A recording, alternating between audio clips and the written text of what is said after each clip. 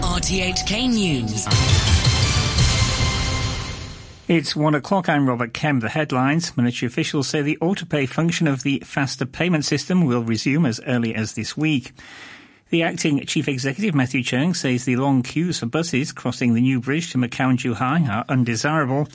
And a subcontractor at the centre of the MTR shoddy work scandal tells an inquiry he had been giving the full picture in his evidence, had not been giving full picture in his evidence because there were many other problems at the site. Military officials say the autopay function of the faster payment system will resume as early as this week. It allows users to top up e-wallets directly from the bank and was suspended late last week after a number of fraud cases emerged. The Deputy Chief Executive of the Monetary Authority, Howard Lee, says they received more than 10 reports of stolen personal data, resulting in the theft of around $400,000. He said the data would be used to set up accounts in different e-wallets, allowing direct transfers from the victims' bank accounts.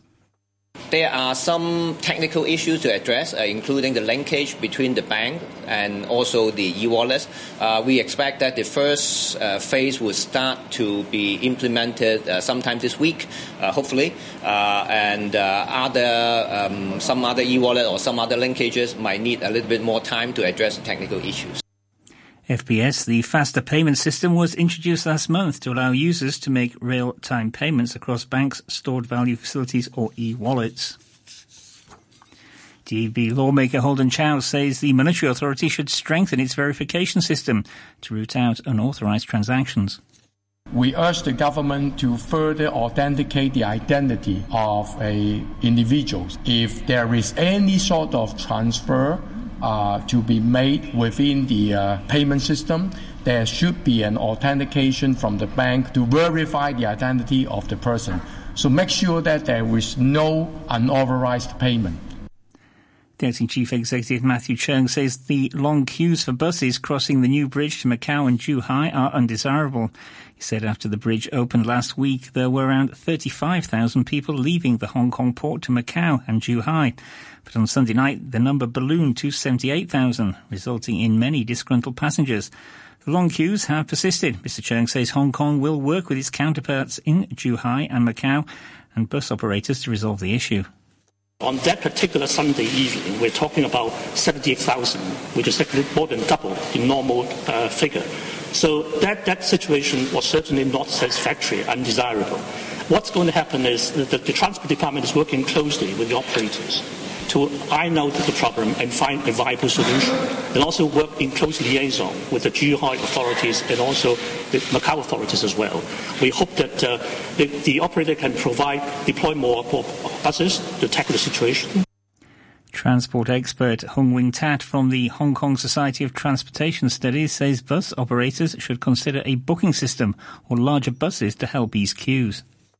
If you have the booking system, then they would know which hours it is very peak, and they can use the quota to control it. So that is one thing. Another thing, of course, you need to supply more bigger capacity vehicles. And also the base for people to get on and off has to be increased, and maybe some regulator to direct people to board vehicles at the same time. Say if you can board 10 vehicles at the same time, then it would be much faster.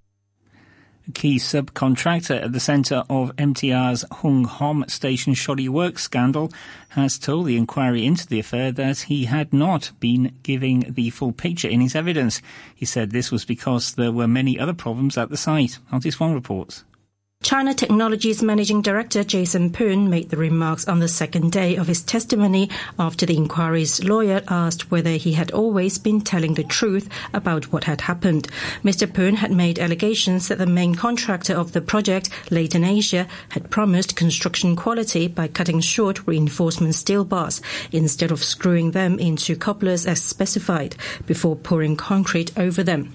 Mr. Poon insisted today that his principle was always to tell the truth, adding that, aside from what the public already knew, other problems on the site included Leighton's failure to follow approved construction plans. He did not go into details. He added Leighton was cutting steel bars by bundles, and his experience told him that it was unusual because threaded parts were being cut, and this would reduce the tensile strength of the steel bars by at least 25%. Acting Chief Executive Matthew Cheung says the government is highly concerned about Cathay Pacific's massive data breach last week, which affected up to 9.4 million customers. He says the airline is required to cooperate with the investigations of the Privacy Commission, or it'll face punishment. Meanwhile, it's also emerged that there's a potential security loophole with the Hong Kong Airlines online check-in system. The local Apple Daily newspaper has revealed that one can easily access the personal details of other passengers by simply changing the last two letters of the link to their mobile boarding pass. Hong Kong Airlines has yet to respond to the inquiries. The High Court has heard that allowing mainland officers to enforce mainland laws in the West Kowloon high-speed rail terminus amounts to creating an oasis, or a smaller special administrative region within the Hong Kong SAR. The court is hearing a joint judicial review application by 5 people against this co-location arrangement. Priscilla Ung reports. Senior counsel Martin Lee, representing social worker Hendrik Lui, said the government had picked the arrangement that poses the greatest risk to the one country, two systems principle. He said the result is one country, one system in the mainland port area, where the basic law and other Hong Kong laws no longer apply. Mr. Lee said it was ludicrous to suggest that, as the mainland port area is regarded as being outside Hong Kong, Article 18 of the basic law should be ignored. The article says, with a few exceptions, national laws do not apply in the SAR. And Mr. Lee said, even if Hong Kong were in turmoil, only relevant but not all national laws would be enforced here. This is madness, he said. He also likened the one country, two systems principle to playing on a seesaw, where the bigger person, meaning Beijing, needs to be accommodating for it to function. Sale of painted turtles is becoming a trend in Hong Kong, and animal lovers who have recently spotted these reptiles with painted shells being sold in Tung Choi Street in Mong Kok say it must stop. The science manager at the Eco Education Resources Centre says the online sale of painted turtles has been popular on the mainland for a long time, but it's only recently that they have noticed them being sold here. Dr. Michelle Cheung warns that such painting is considered as animal cruelty. She explains why. When you paint the shell of the turtle, actually that shell is a living tissue. So the chemical will slowly absorbed by the turtle, and it will affect it. And also it will affect the process of the formation of vitamin D inside the body of the turtle. So if you paint a thick layer of paint on their shell, they will stop the absorption of the UV, and then the formation of vitamin D process will be affected. So it will eventually affect the growth of the turtle, and it will die. Indonesian authorities have stepped up their efforts to recover the wreckage of the Lion Air plane which crashed into the Java Sea yesterday. 5 warships have arrived in the area and dozens of divers are taking part in the search. One official directing the operation said he was hopeful the fuselage of the Boeing aircraft would soon be located. Items recovered from the sea have been taken to the port. A 6.2 magnitude earthquake has rattled parts of New Zealand's North Island. It was felt in the capital Wellington during a session of Parliament. There were no initial reports of major damage, and the quake does not appear to have been strongly felt in Auckland, the country's largest city. The epicentre was just to the east of Waitara, a coastal town halfway between Auckland and Wellington. Typhoon Yutu, which has already caused devastation in some Western Pacific islands, has made landfall in the Philippines. It's brought strong winds, storm surges and landslides as it moves across the main island Luzon. Many people were evacuated ahead of the storm. Scientists in Britain have discovered that dogs can detect people who are infected with the parasite that causes malaria. Here's the BBC's James Gallagher. The malaria parasite changes the way we smell and makes us more attractive to mosquitoes. Now dogs are on the scent too. Children in the Gambia spent a night wearing nylon socks that absorbed their foot odour. These were shipped to the UK and dogs' noses were put to the test. They correctly identified 7 in 10 samples from infected children and incorrectly thought 1 in 10 healthy children had malaria. It's still early stages. However, Dr. Chelsea Squires, one of the researchers at the London School of Hygiene and Tropical Medicine, said the study proves dogs have potential. Mainland financial authorities have named 27 companies for suspected tax evasion. They include several tech firms such as Xiaomi, Suning, and an online game developer. Ministry of Finance says smartphone maker Xiaomi has made errors on corporate gifts and had incorrectly recorded some corporate costs in its accounting. Following an annual inspection, the ministry also noted that other companies had evaded taxes by shifting their profits overseas. Xiaomi shares plunged 3% in Hong Kong trading this morning following the news. The shares have dropped more than 30% since July's debut.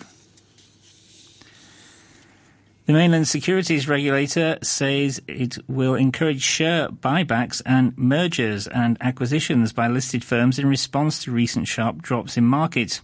In a statement, the China Securities Regulatory Commission said it will enhance market liquidity, reduce unnecessary interference in trading, and create a level playing ground for investors. It added it would guide more long-term capital into the markets. The statement has calmed recent market fears over a further slowdown in the country's economy amid trade frictions with the United States. Major indices reversed early losses this morning after plunging sharply yesterday. Short time ago, the Hang Seng Index was at 24,800. That's 8 points down on the previous close. Turnover stands at $57 billion. Currencies, the US dollar is trading at 112.71 yen. The euro stands at $1 and 13 cents. And the pound is worth 10 Hong Kong dollars and 4 cents. Sport now, and here's Adam Cheung.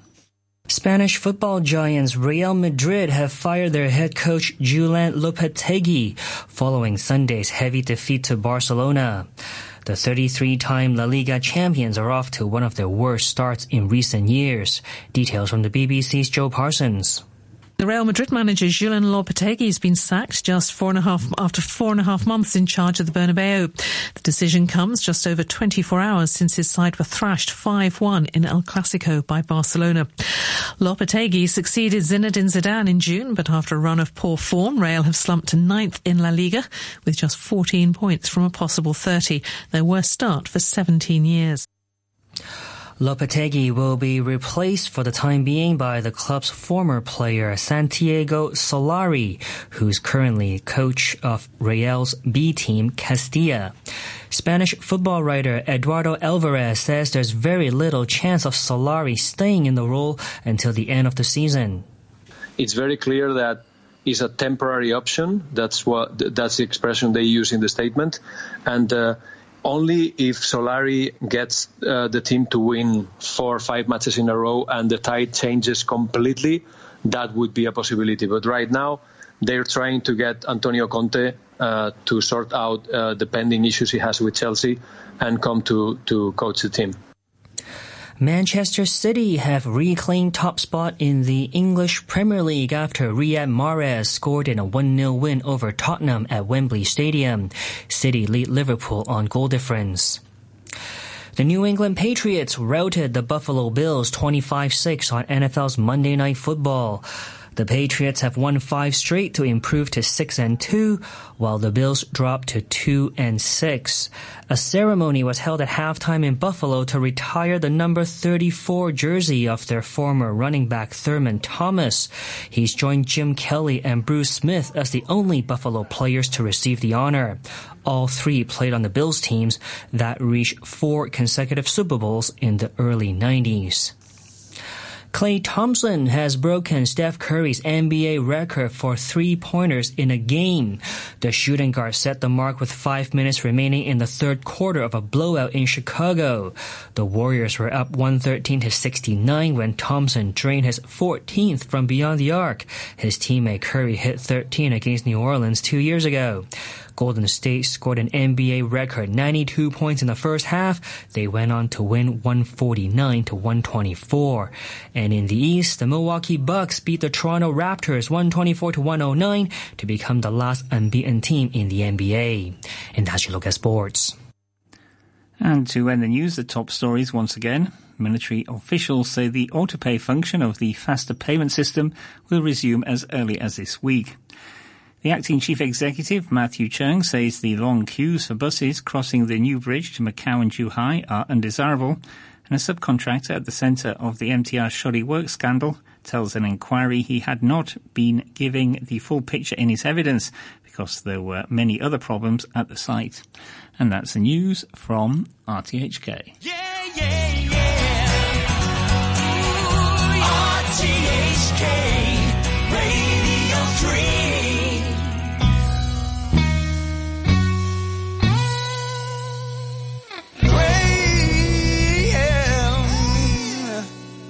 Come on. Huh?